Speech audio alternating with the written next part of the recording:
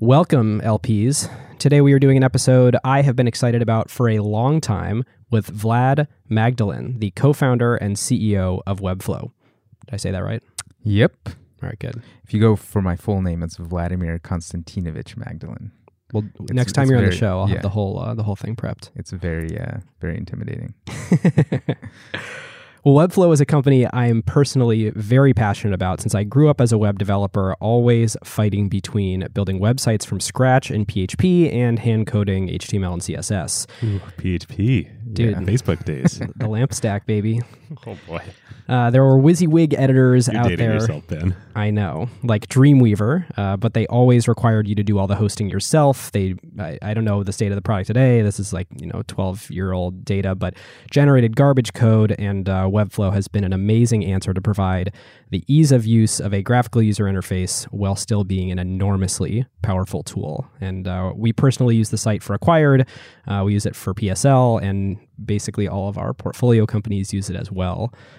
So Vlad, Awesome. It's so powerful that even, I can now update the website and add, which is, the last time I wrote a line of code, I think I was probably maybe 20 years old. So yeah, Vlad, I have the designer creds. So 1 year ago. David has an editor login. Thank Got you, it. Vlad. Got it. That says a lot. So listeners, who is Vlad? Well, Webflow, while most of you may know this company only from the last year or two, it is a at least decade-old company that I believe, Vlad, you started as a side project in 2005? Yep. It was actually something that started when I was still in college, when I was working at an agency part-time as an intern, and then turned into my senior project, then turned into a couple failed attempts at starting it as a business. Then I joined Intuit, sort of worked there for a while, then had another failed attempt at turning into a business during sort of the Web 2.0 heyday, and then finally started it, hopefully for the last time, in 2012. Wow. All attempts to start the same business. Same business, same name, different co-founders every time. Two of those attempts just by myself, sort of looking for a co-founder. The third attempt actually was with two Intuit buddies, one of which, so that attempt didn't work out, and can go into sort of like the history behind that, but sort of fizzled out. And over time, one of those co-founders ended up starting his own company, got into YC, got acquired by Stripe, and then came back as a senior product manager here. So now he's one of our product leaders. The circle of life. Yeah, exactly. Wow. So I sort of worked on it in many different iterations with multiple people, and finally something worked. So. Wow. That's so cool. Well, So we'll get into all of that. So it's the 2012 version. That was the start of the company. That's the best vintage so far. We know it today. Yeah, exactly. Wow. And I think it only raised maybe a few $1 million between then and now when you did the... Yeah, so we started in 2012, started that with my brother, and then one of my buddies from Intuit joined a few months later, Bryant. Ended up being the third co-founder. And then about a year later, we got into YC and then did a seed round, which at the time seemed huge. It was $1.4 million, even though other companies were, closing their seed rounds much faster or they were bigger. And then we ended up doing a small relative to today extension of another 1.5 about a year later. And then got to profitability and sort of didn't worry about funding for a long time. And that was 2015 you got to profitability? Late 2015, yeah. Awesome. Listeners, you should know the company then for the last 4 years has raised no money, as Vlad said, and then this year raised a $72 million Series A from Excel that is coinciding today with sort of this no-code movement. So I think we'll get in a little bit of that later on. But Vlad, I want to go back sort of to the very beginning. Mm-hmm. You alluded to how you started Webflow. Can we talk all the way back, like your college project? Like, what was your initial conception of what it could be? And my understanding, it was called Webflow in every one of these iterations, but what was different about the ethos and what you thought the product needed to be in the world? Yeah, so originally when the first idea came across, it was not designed to be like a visual landing page builder. It was sort of in the days where Ruby on Rails was first becoming a thing, where there was kind of like this idea that, hey, you don't have to like program everything. You can sort of like write some configuration and, it'll scaffold out some, the database for you or whatever. the key insight came, so I was like following all these tutorials and trying to find out how people are building apps. I think the thing that is important here is that I was going to art school right before that. I wanted to study 3D animation, wanted to work at Pixar. That was sort of the dream job. That got too expensive, so I went back to study computer science, kind of finally listened to my dad of like, hey, that might be a better career path. Was your dad or your family engineers? Sort of. So we all grew up in Russia, and my dad was sort of like, Russia was 10 plus years behind on technology. So it wasn't, I wouldn't call it computer engineering. It was more like get old computers and try to repair them and try to find schematics. And my dad did do some programming, but he was mostly sort of like IT, kind of set up networks, install software. Mainframes and... Yeah, it wasn't like mainframes, but it was kind of computer administration. And he was sort of the guy to go to get software, which, you know, at the time was not always on the up and up. I'll probably throw my dad under the bus here, but it's been a while. Statute of limitations or whatever. And we all know what we did with Photoshop back in the day. Some of our more classic episodes, we should talk a lot about like software distribution. You know, back in the day, there was no internet distribution. It was, well, there was, but it was not on the up and up. Right. And that'd be really fun. Maybe when we cover Microsoft to talk about distribution, legal and otherwise, in that area. Yeah, I think a lot of people's careers are built on that. Like, you know, I first got into graphic design using CorelDRAW, which I remember downloading from somewhere, and then Photoshop, etc. Yep. I remember Microsoft had the strategy of like, you know, whatever, you know, as long as people get used to it, which was sort of the strategy in Russia and China, like they built their entire business on it, and then you monetize. But you know, that's a whole probably different episode. Well, it probably in a lot of ways leads into, you know, Webflow, right? Yeah, like, you know, in your premium model and all that. Right, yeah. Well, anyway, jumping back to the original sort of insight was I was working at this agency, and my whole job was a creative department, and they were doing, you know, we're building these CMSs for large companies like Apple, HP, Tennis Channel, Quicksilver, etc. So there's this amazing creative department, and they were doing like the websites, like designing what they were going to look like. And my entire job as an intern, I was being paid minimum wage plus $1, which I was really proud of. My entire job was to take their designs and put it into this custom CMS that the company had. The entire workflow was look at the layout, right, build it in HTML and CSS, and then write out the SQL to like update, read, like fetch data, update it, delete it, etc. So it's pretty repetitive, right? Like every different data object was sort of like the same thing with slightly different variables or whatever. And then, you know, it was sort of like okay with that. That was sort of the state of the world. And then one day, I wasn't supposed to see this, but on the desk of the creative director was an invoice for the Tennis Channel, and each line item was for like each data object, like player, program, or whatever. Things that took me like 3 or 4 days to implement plus the design cost. I'm not sure how many days that took to design. That was like the truly innovative work, you know, like create the brand, work with the customer to sort of like tell a visual story or whatever. And each line item for like that, I was probably being paid $300 to $400 a week to do minimum wage was plus over $100,000 because that was the value that it provided. And immediately I was like, shoot, like this needs to be automated where that design team should at least have, and the original insight was not like a design tool that sort of generates the stuff, but a almost like a visual logic builder for Ruby on Rails to generate like the things you would write out that would scaffold things one layer above that, like a visual sort of drag and drop thing, like a form builder that would then scaffold out the scaffold sort of configuration. So what time frame was this? Like early 2000s? This was 2000, end of 2004, 2005-ish. That's crazy. I mean, you think about like, so we're already like getting into the Web 2.0 era. Yep. And old school companies are still paying $100,000. Oh, yeah. I mean, they're doing that today. Yeah. I wouldn't be surprised if they're doing that today with like Sitecore and all these massive like Drupal installations. That's just like, because it's super valuable. It's totally like, I worked at the Wall Street Journal briefly, and you know, our CMS and the amount of money that we paid in consulting fees and so on, it was just like, it was insanity. Yep. You could probably build a better product on Webflow now. Hey, yeah, absolutely. Vlad's like, certainly you can.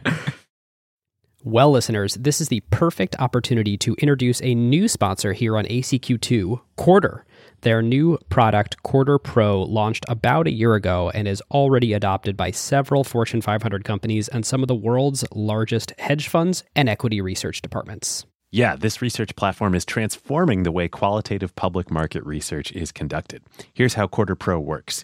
You can get every piece of first-party information from public companies all in one single place. That's live earnings calls with real-time transcripts, company filings, slide decks, and more.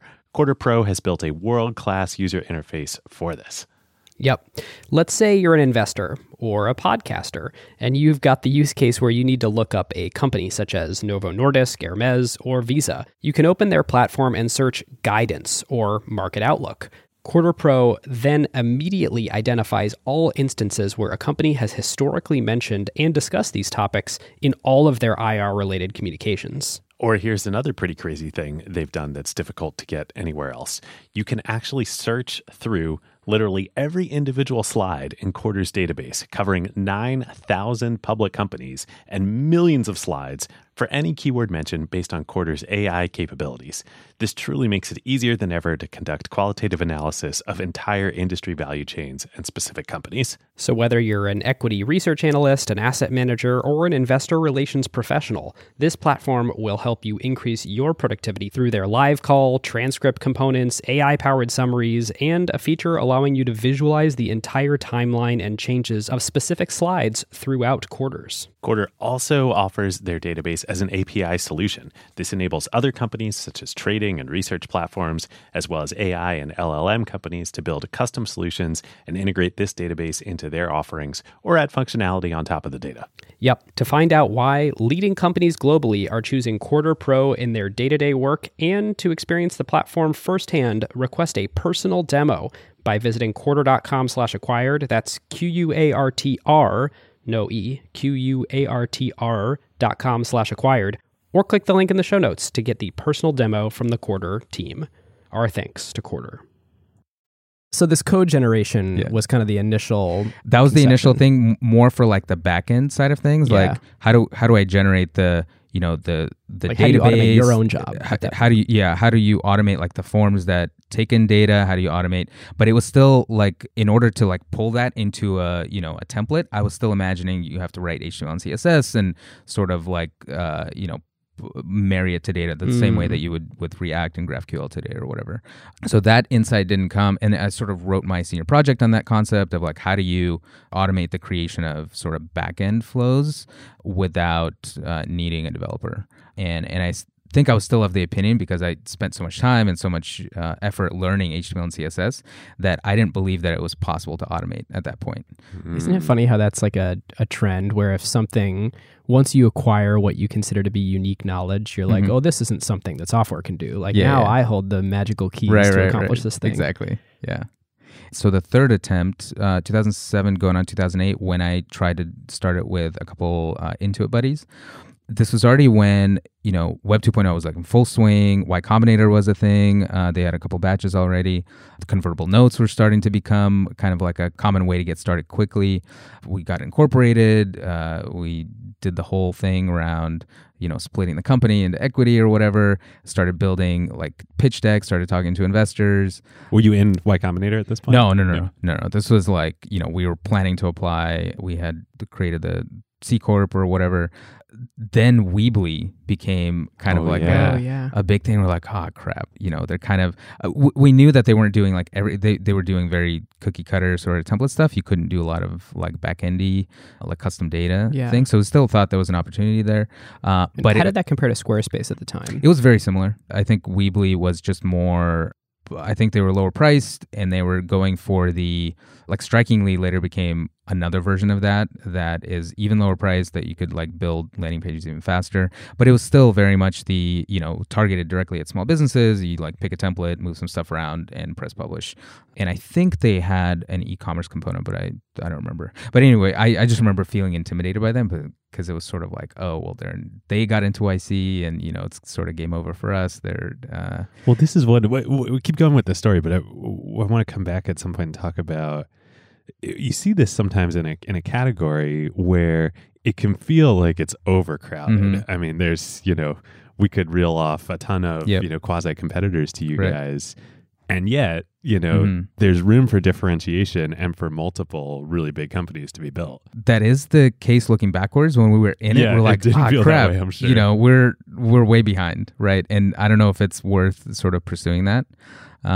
You also don't know what the market segments are going to evolve into. So when you're pitching yourself as, or honestly just emotionally trying to decide where do we fit into this puzzle, like you don't know where the big pieces are going to be. You don't know what pieces sound good but are actually going to be non-existent.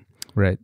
And that's something I'll get to a little bit later, but you even have those thoughts when you have some semblance of product market fit, when things are working and then you're kind of like, well, they're not working well enough, so we must have something off or whatever. That third attempt actually failed for just stupid reasons, because we had incorporated and then we filed for a trademark, and then filing for the trademark because we had the domain. And I thought like getting the domain was the hardest part in the Web 2.0 era, right? Like when everybody was dropping letters just to get, something to work. We were like, okay, we got all of our bases covered. So we filed for a trademark. And then because we filed for a trademark, I guess somebody who already owned a trademark for Webflow for like a different category or whatever, they saw that on their trademark, notification service or whatever, and they sent us a, cease and desist, like, hey, we already have like an early filing. It was like this company in Florida, and I guess they were developing a product in sort of some way, not a website creation space, but like an e-learning space that had something to do with websites. So that started a whole sort of like, we basically ran out of money trying to like fight that. Oh no! And so had you raised money? We had not raised money. This was like we got like $15,000 from lawyers to sort of like, hey, we'll take like a small cut of equity and we'll cover your incorporation or whatever. You don't have to worry about it until you raise, and then just some personal money that starting from scratch was mostly on credit cards. So you didn't raise money, you're not generating revenue, and you're already embroiled in a legal battle. Exactly. I wouldn't call it a legal battle. It was more like, like there was a volley lobbed at us and we're like, it was more of a battle with our lawyers, and then them telling us it's not worth it. Like, you're just going to pay us tens of thousands of dollars just to send emails back and forth. And these are like, high powered Silicon Valley lawyers that are like, at the time it was like $500 an hour or something like that. So we got totally discouraged. We were like, sort of went back to the drawing board, started looking for new names, created a bunch of logos for like this new version called Marked Up, like, HTML markup, except it was MARKDUP because, you couldn't get the domain. Marked Up. Yeah, exactly. I feel like now that would mean like a venture firm that does growth stage rounds, Marked Up. Oh, God. Yeah, exactly. There you go. The idea of running a company called Marked Up and us spending like 4 months on trying to rebrand, and like one of the co-founders sort of dropped out, and we all started, this was our first job at Intuit, so we kind of had to like, the idea first came when we were in the very, very early few months when there wasn't a lot of like pressure or work. But then, work picked up and it sort of fizzled out, especially since like I personally was really discouraged by not being able to use the name. And the job got interesting at Intuit. So, what were you doing there? Initially, was working on payroll, which is not great. But then, about a year in, I switched to their innovation lab, which was amazing. Like, I got to work on this product that essentially I invented in what they call 10% time or white space time. It was called Brainstorm. It was around sharing ideas internally. It was almost like a Facebook, an internal Facebook for sharing ideas, like centered around business ideas where you can like develop them, get like execs to sort of sponsor them. Then they would have like idea jams. And did anything ever ship out of that? A ton of things. Oh, cool. Like it was like the first version of TurboTax on mobile. I remember coalescing as like a small team through idea jams. We had thousands of ideas, and then a bunch of them actually made it to become products. We ended up productizing it, selling it to a bunch of other companies. It became like a multi-million kind of AR type business and a pretty small team. That's cool. This is a total aside. We got to cover Intuit someday because that's a talk about narrative violation. I'm laughing because the New York Times article. First time acquired made the New York Times. Ben was quoted as talking about narrative violation. But I feel like people think about Intuit as this like super stodgy, old school, not innovative, not fun company. But I think that's actually not the case at all. It's not the case at all. Yeah. I think it's a great company. Like, they put a lot of thought into empowering people to bring their best ideas forward. And like the founder, Scott Cook, is like Scott always Cook. around roaming the halls. Like, especially, I remember in our cohort when we joined straight out of college, like, I think he was spending more time with us than like other parts of the business. And that was just, maybe that says something about other parts of the business. I don't know. But it was really, I think it was a... Well, didn't Bill Campbell, the coach, right, was Intuit. Yep. And he actually... John Donahoe at eBay came from Intuit too. Is that, I think so. That right? Yeah. Bill Campbell's actually so this business, we were going to spin it out into a separate thing because it had nothing to do with Intuit's sort of like core thing. And this is the product for companies to empower individual ideas to sort of rise to the top. Yeah, because like Intuit's whole sort of shtick is like small business software, right? Like taxes and accounting. And we had this sort of tiny, by their standards, SaaS product for idea exchange or whatever. So they were going to spin it out, but at the end of the day, Bill Campbell said it was probably not a good idea to set the standard of like Intuit, subsidizing startups that had nothing to do with their core business, which I think was the right call. But anyway, during that time, when it was pretty clear that Intuit was not going to keep prioritizing this brainstorm thing, I started working with my brother, who was the best designer I knew, my younger brother. He was working at the skate shop in San Diego, and we started building a bunch of websites together just for side income. I had kids at this point, trying to make ends meet, planning to buy a house, so was trying to get all the income I could get. I started with like my dad's boss, who was a dentist, built his website. Dentists know other dentists, sort of recommended to other dentists. Ended up building a bunch of dentist websites. Strategy. Yeah, we almost started expanding to orthodontists. Actually, dentists, if you're listening, and people run agencies, like dentists are the best because they are not super price sensitive. Yeah. They do a lot of business through their websites and usually use like super old builds that somebody else created for them for like tens of thousands of dollars. They're not getting value out of. So if you're building websites, dentists are the way to go. We were just like jamming on creating all these websites, and he would design them in Photoshop, and they were every project was different. Like sort of talk to the client, see what they need, what kind of story they want to tell, or whatever. Dentists have stories to tell, apparently. And I would captive audience. Yeah, exactly. It's early in the morning. There's a filling pun. pun. We're recording. Yeah, there's a bunch of puns in there. I was building all of them in WordPress. So I was like translate them to HTML and CSS or whatever. And that's when finally the final idea of like, okay, what I'm doing is not just repetitive on like creating, these custom post types or databases or whatever, but almost every single build that I'm doing is kind of the same thing. The same sort of workflow for creating layouts, the same kind of workflow for creating pages. And I was getting honestly really tired of it because it was like really tedious. For Sergi, it was really exciting because every new design is a new project. You kind of do it once, you get it over with, where I was dealing with, WordPress installs and theme upgrades and security patches and hosting and all this crap that you kind of mentioned in the beginning. And it was so tedious that I just wanted out. And then when this Intuit thing was sort of winding down, out of the blue, I kid you not, end of 2011, to my house, I've moved like 3 times from sort of like the early Intuit days when we were living in the Bay Area. I was now in Sacramento. Arrives, this 5 years later, an envelope, like a hard line envelope that has a trademark certificate in it for Webflow. Whoa. No from way. From the original application, and then something about the other company in Florida, like their thing lapsed and they didn't renew, and we were on some list. I still don't know how it happened, but it was like, all right. I was talking to my It's a wife. sign. Like, yeah, exactly. And we were already in the process of like buying a house, trying to buy a house in Sacramento. And I was like, okay, this is a sign. Like something is happening here. That's the total aside, but I was listening to a podcast with Scott Adams, the Dilbert guy. Yeah. And the same thing happened to him. He was like a business dude. Yeah. And he wanted to be a cartoonist. So he talked to like a famous cartoonist and got some advice. And it was like, okay, go ahead. And then he writes some cartoons, sends them out to everybody, gets rejected. And he's like, okay, I gave it like a good try. I'm going to go back to the business world.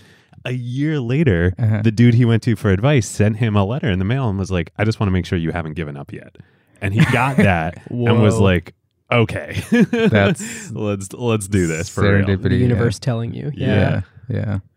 But I still wasn't like super convinced. I was kind of trying to plan, okay, what's the angle here, et cetera. And responsive design started becoming a thing at that point. It was just all the, you kind of like have one code base across breakpoints, and the same code base sort of responds as you resize your browser and sort of works on mobile, et cetera.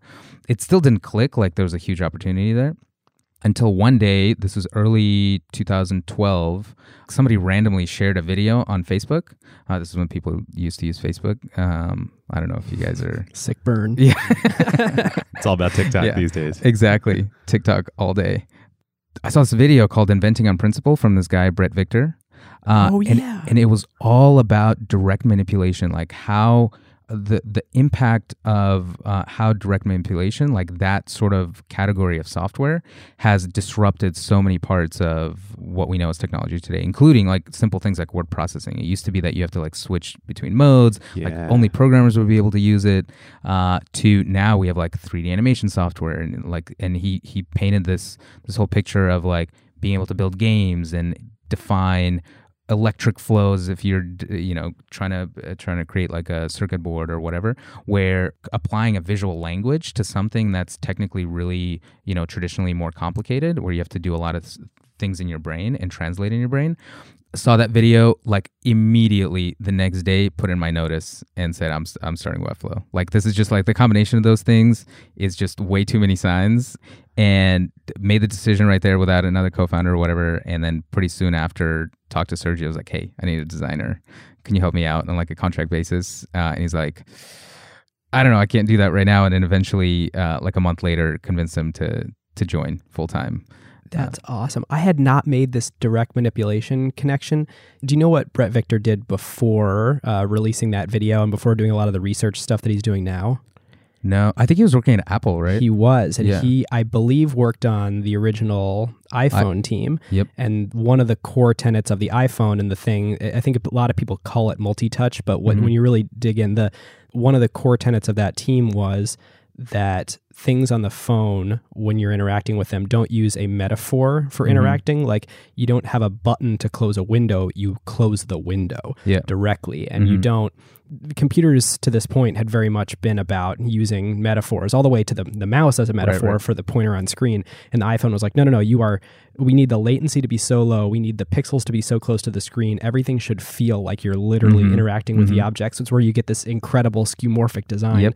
And it makes so much sense that would kickstart this era of why are we using all these translation layers and metaphors to build websites we should be directly interacting with. Exactly. And that was, that was the final spark. And that's exactly what Webflow became. It was like, how do you turn what developers are doing within a text editor and sort of like mentally mapping, okay, this is what I mean. Is this actually what I want, right? Which is a totally different paradigm than how other creative disciplines work, right? You don't sculpt by, pushing in and then going to check if that's what you meant. You sort of like have this direct connection to the thing that you're brings you closer to the art. Yeah, exactly. So this notion isn't brand new of we should have, and the direct manipulation is a great insight, and the timing is interesting. But WYSIWYG web editors had existed before, and it's kind of like the write once, run anywhere. It'll finally be good this time. Like it's still not good this time. So why is it that Webflow is has really found product market fit and created this nice product with a web-based WYSIWYG editor when it's failed so many times before? So two things. One, I think if we tried the same exact thing in 2007, it would have failed. And I'll tell you why. Like the reason direct manipulation works in Webflow is that we can actually not emulate. We have the real thing inside of the browser itself. So Webflow is built in a browser. You can sort of think of Webflow as DevTools or Web Inspector with a lot more visual tools on top, right?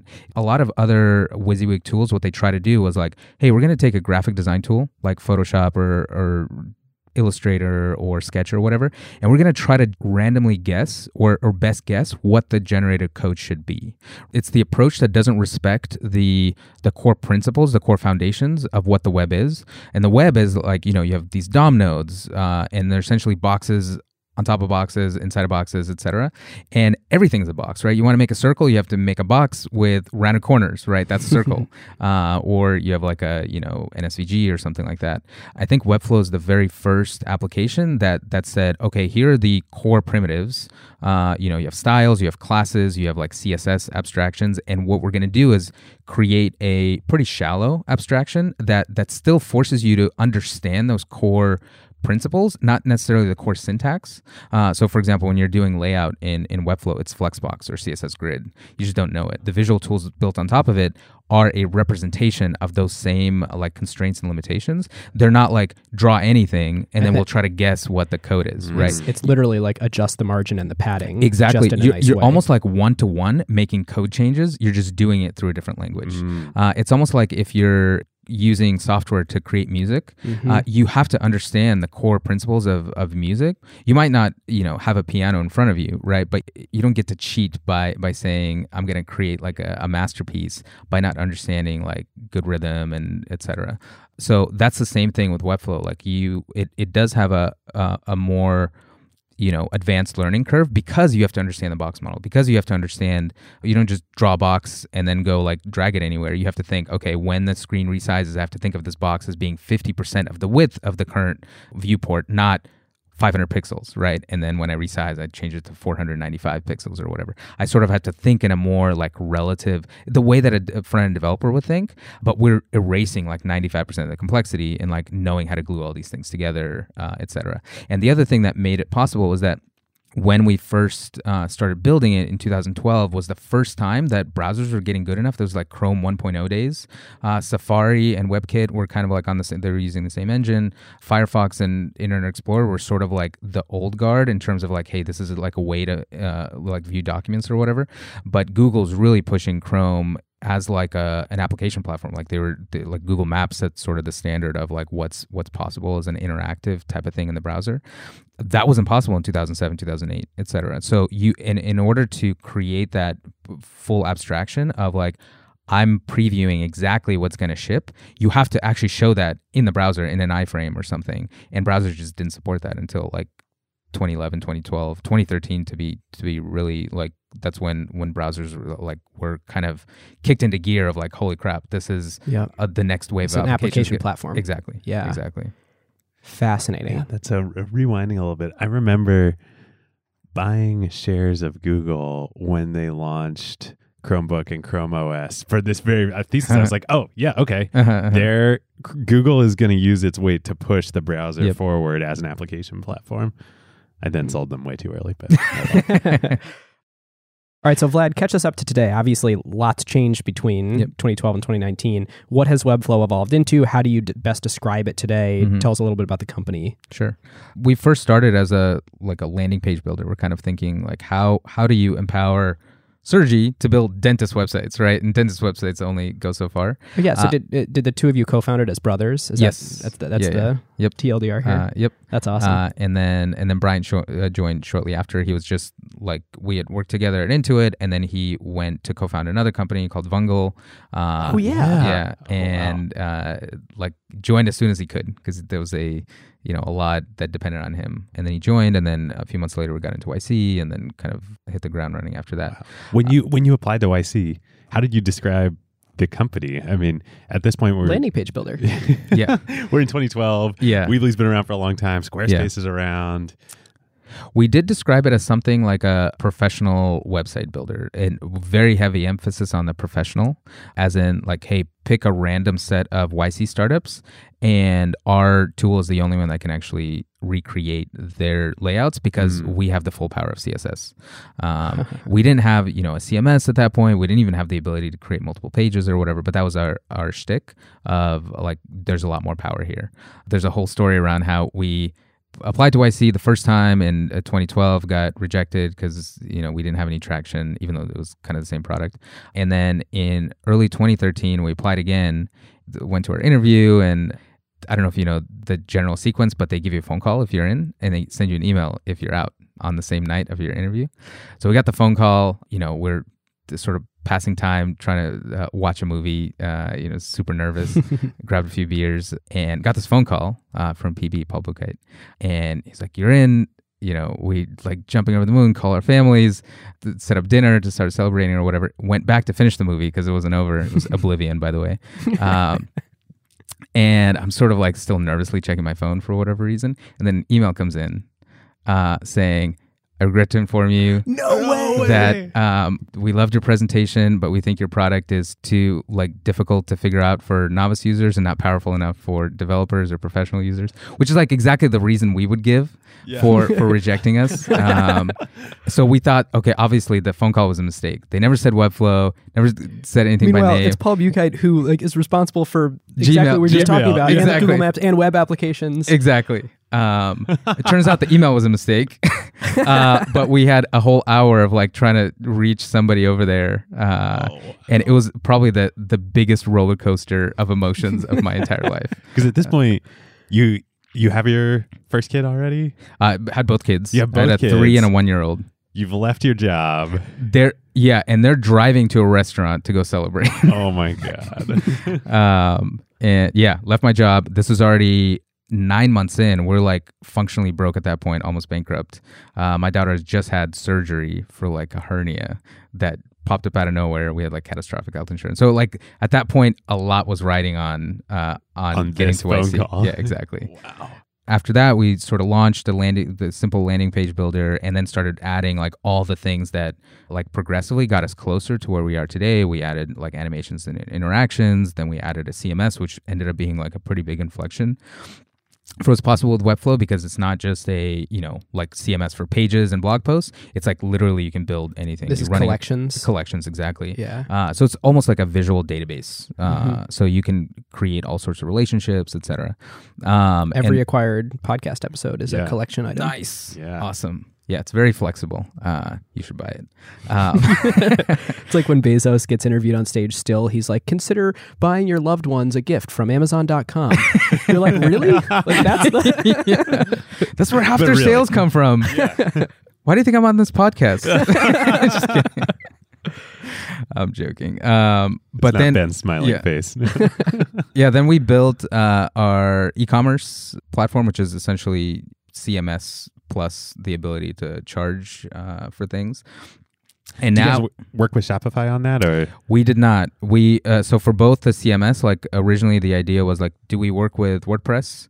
But you get 10x the benefit of not having to export to some other thing and having like that like translation layer that just it essentially means the difference between somebody being able to practice this stuff and not. So our visual CMS became a way for people to like not even have to worry about that whole like handoff piece. And the same thing with our visual commerce engine. It's essentially Shopify without all the things that you would need to rely on Liquid for, which is Shopify's templating language that developers have to use. We put that power into designers' hands. So it's, obviously we're not like competitive with Shopify on like a feature by feature basis because they've had like 15-year kind of lead on us if I'm doing my math right. But for small like DTC type of brands and soon we're releasing like digital subscriptions and things that are don't require shipping, etc.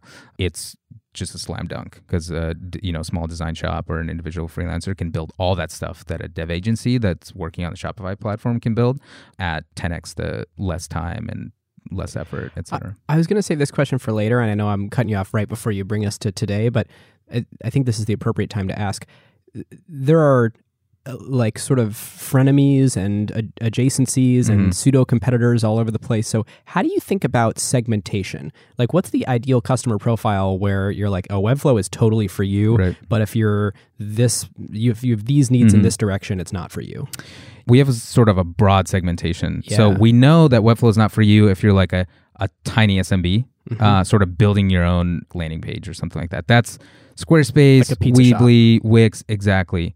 And we're not for the enterprise where you're, like Adobe Experience Manager or Sitecore or whatever. We're like in this big fat middle where it's, startups all the way up to like multi-hundred person sort of companies, marketing teams, etc., where, you need a unique web presence, right? You're not going to get away with a template. You usually have like some sort of engineering talent, like working on marketing stuff, and moving more and more into not just like beyond just marketing, like all kinds of applications. And I can talk more about that later. That's sort of our very wide but sweet spot of like, we're not going to pretend that we're an alternative to Squarespace or Wix, even on a ease of use level, because we're as powerful as like a WordPress with all the kind of customization thereof, but without code. But that's kind of our journey too. We started on Squarespace, and then we moved to you guys once we got to a point where like this became kind of a real business for us, and we needed something more powerful. Yeah, and the idea is that we'll continue improving at a pace where you never need to eject. The same way that Shopify, for example, if you're running a Shopify store, it's basically Tesla runs on Shopify. Exactly. Like it's one of those things where that is like your platform where you just worry about your business, worry about your products. They'll take care of the infrastructure. We want to be the same thing for not just e-commerce, but anything web presence related. And that's why right now we're focusing really heavily on expanding beyond websites into web applications. So over the next year.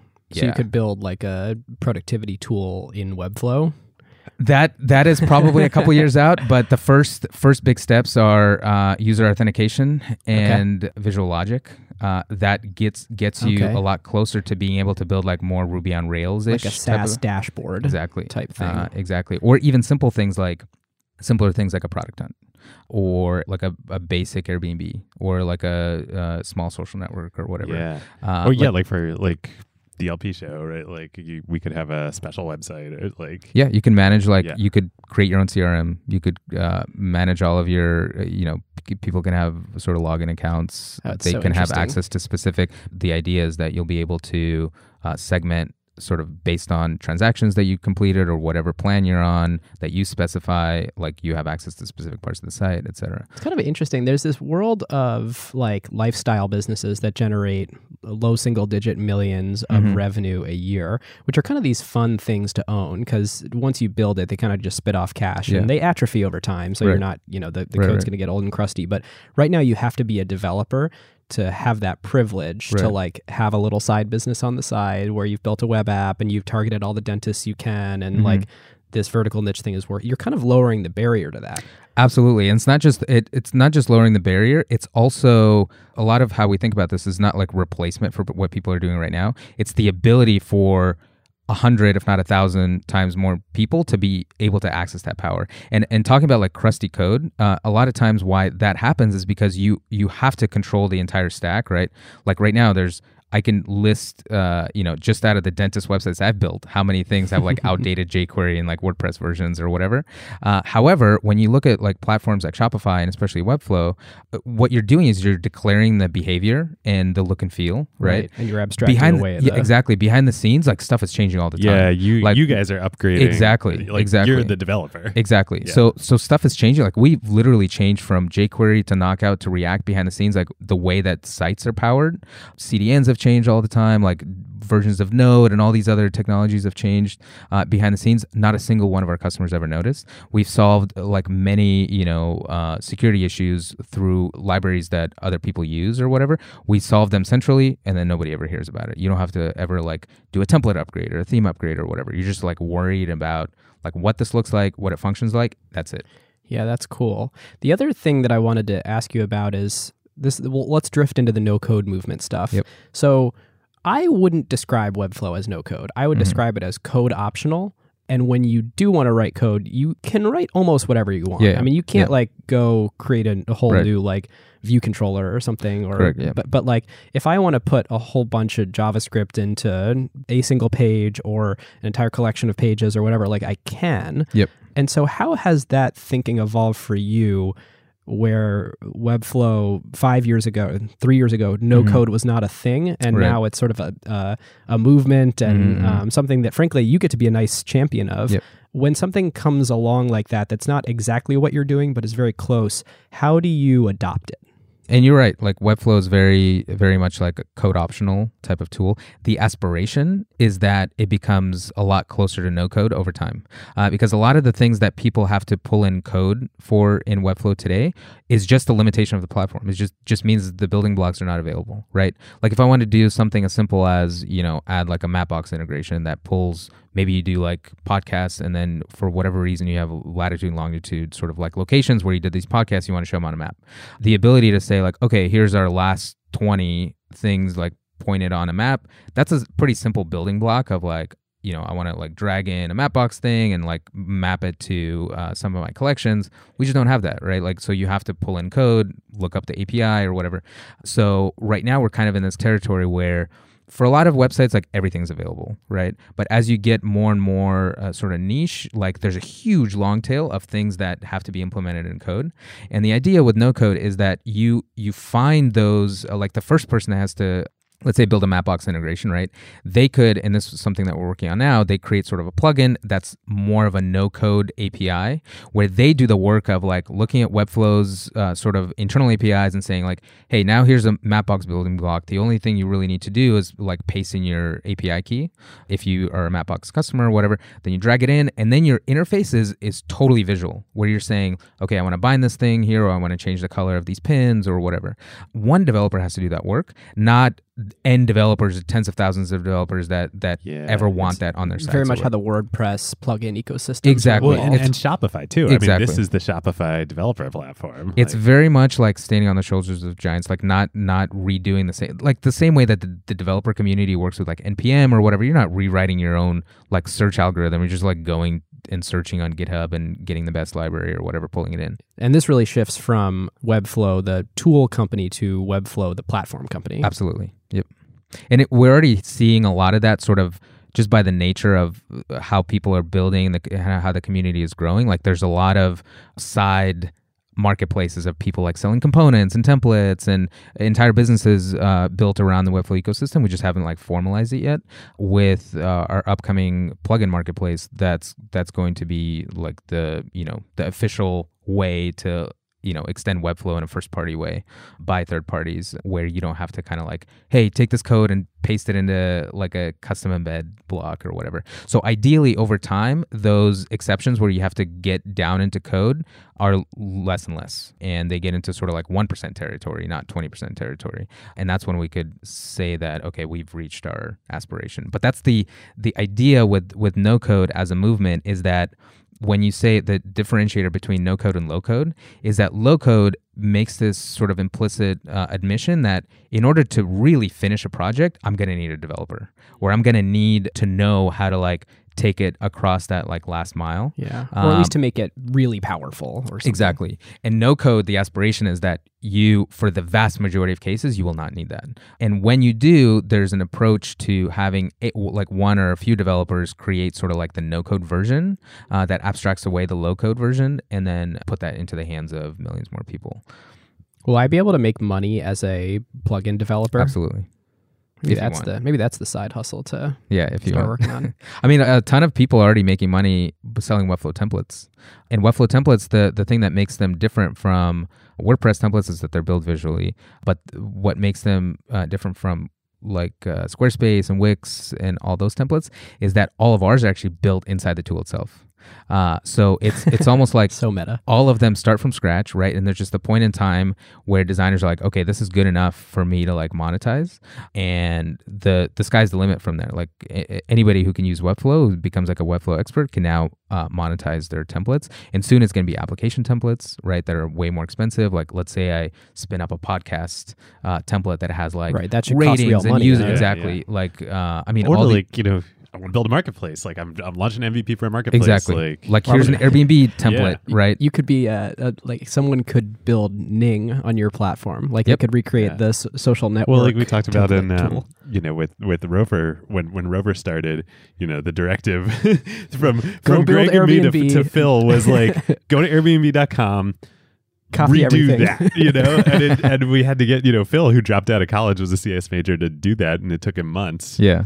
Instead, we could go to Webflow and be like, that's the idea. Boom. And the idea there is right now, the people who are able to create those things with code, they literally represent 0.3% of the population. Yeah. That's such a tiny fraction that so much potential is left off the table. Like, we just don't know. It's almost like if spreadsheets were available to that few people. Sure, like no code tools aren't going to cover 100% of like the software development space, but the space that they do cover is going to cover the majority of like these simpler CRUD-based apps, which were the foundations of like Airbnb and Twitter, et cetera, and all these foundational businesses that have like transformed how we live and like how the internet works. To the extent that this works and becomes incredibly pervasive, if you think about it from a macroeconomic perspective, what it really does is it forces companies to work or not work based on not their ability to execute building an application, but more their ability to understand their customers and distribute to them. Absolutely. And that's honestly the hard part, right? Like understanding the as your own story illustrates. Yeah, right? like the way that you create take something simple, right? Like you want to create sort of a way to manage a podcast show, right? Where you might have you might set up these like visual flows around like, hey, when I upload something, it goes to like an approval process and whatever. You have to understand your own pain around this. You have to understand like what works, what doesn't. Knowing how to translate that into HTML, CSS, Ruby on Rails, Node Express, whatever, PHP. Again, that's all it is. It's a translation sort of like mechanism.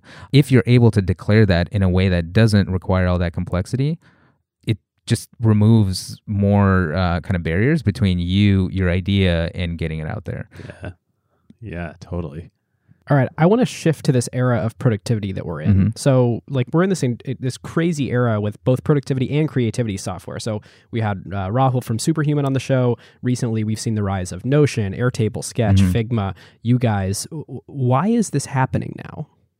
A lot of it goes to just the fact that the web platform is now so mature, and there's no longer a limitation of what you can build in the browser. Sure, the browser's like single-threaded. You can have like only a certain amount of memory or whatever. But the advances we've made over the last like 6 years, especially, just means that you don't have like this barrier of like somebody has to install something or whatever in order to say like, oh, here's like web class type of software, which is like simple forms or whatever, and here's like software type of software, like Photoshop or whatever. Now you have like Webflow and Figma, like these like pushing the limits of what you can do, not just in a browser, but in software, period, right?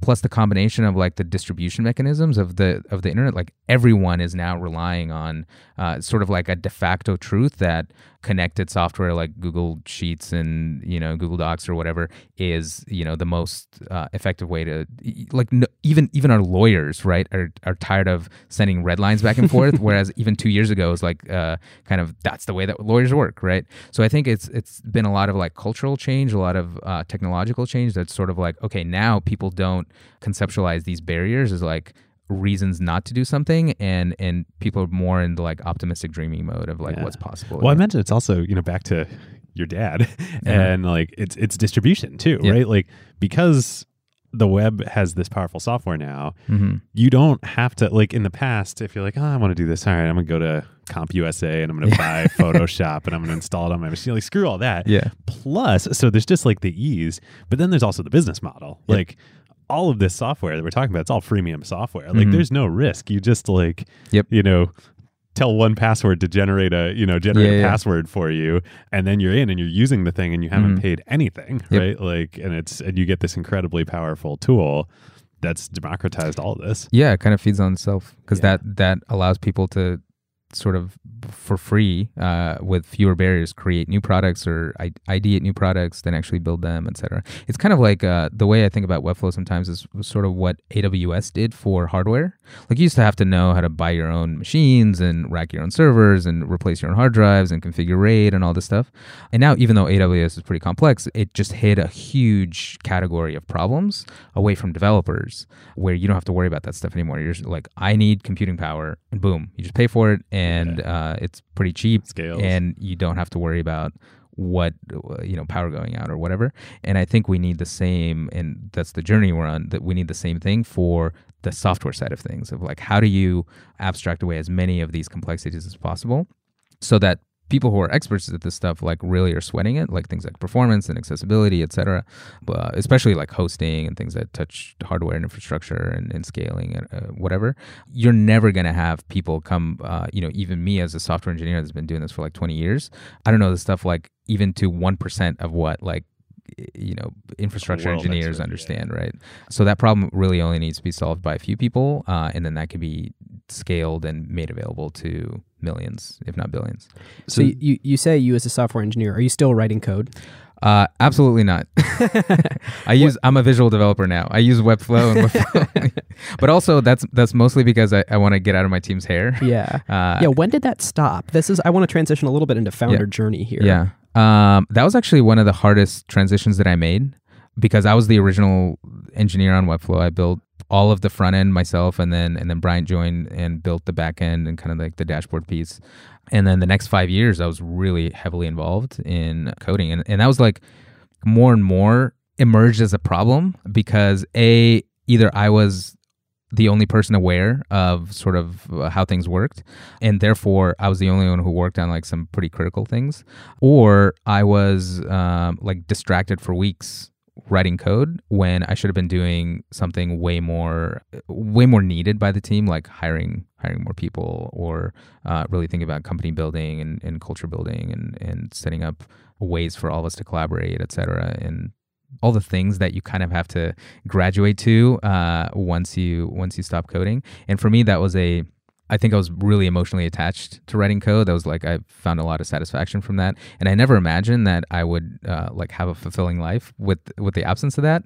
But surprise, surprise, I haven't been doing it for like 2.5 years. And I think because it was a slower transition, it was easier for me to see how I can get satisfaction and fulfillment from higher leverage things, like being able to hire 5 engineers that were then able to do way more than I could do in the same amount of time, and seeing the impact of like how fulfilled they feel like working on that team. So I got satisfaction of seeing like that kind of impact multiplied. It's that dopamine hit that you get when your code works. You can get in a slower, more spread out way, but a much higher leverage way from empowering others. Yeah. One thing I'll say though is there's something to kind of getting into flow state and getting a machine to work, or the thing to work. Totally. But it's also way more predictable and a lot easier, honestly, than like building teams. Yeah. People are not as predictable. They're not state machines. Their compilers change all the time. And memory is not foolproof. Leaky. Yeah, exactly. But it's a lot more satisfying when you get it right. Well, so this is a good kind of transition maybe to bring it all back to all this together. You guys as a company have not taken, despite we're here on 11th Street in Soma and San Francisco and the heart of Silicon Valley. You did Y Combinator, but you haven't taken the traditional path either. Like, so you did YC finally on the 3rd attempt to start the company. You raised a seed round, right, and then a small extension. And then years go by, and you guys are just running and building. Like, how did that journey go? Did you intentionally decide? How did you get to profitability? Was that an intentional decision, and then a decision not to raise more capital until just now? Yeah. How did you think about all that? It was kind of a combination of intentionality and accident. So after we raised, we knew we had to build a lot of things. We knew we had to build a CMS. We knew we had to keep... And this was after the $3 million. Exactly. So this was early 2014. We just weren't growing fast enough to be able to sort of justify a full A round. And I think we realized that pretty early when we still had a lot of cash in the bank. Was that you guys realizing that, or your investors? Or no, us realizing it, because like so much of Webflow is reliant on being able to meet a certain functionality bar for people to be able to base their entire business on you, right? So the first few years up until 2015, mid 2015, there was so many, like it was a very high churn type of situation and a lot relied on our export tool where you would like use it for projects and then take it somewhere else, right? We realized that like it was a tool product essentially, and our main competitor at that point, like on a category level, is Adobe, right? And the way that people thought about us was like, oh, it's just another Adobe. But we didn't have like the entire other suite of products, right? So you didn't have anything like holding you there if your project was over and you're only building one project, because we didn't have the creative suite or whatever. So we realized then, like, our option, and I think around the time Paul Graham had his essay around like default alive, default dead. Yeah, so good. And we really wanted to do whatever was possible to get to default alive. We thought that would give us a lot more optionality, and it was mostly like a survival thing. Like, hey, we're pretty sure we're not going to be able to raise more money. Let's just get to, hire a little slower, try to get growth as high as possible so that we kind of are in control of our own destiny. And once you reach that, you stop thinking about fundraising, right? Because you're able to operate on a monthly basis. You're like more or less break even, cash balance goes up. And we were operating in that mentality for like the next 2-3 years. But then we realized, which is what led us to this fundraising. Rewind back a little bit. Almost all conversations with investors at that point, even when people find out like you're profitable or close to it, a lot of the conversations were not inspiring at all. It was sort of like, okay, how do we get, more businesses using this, right?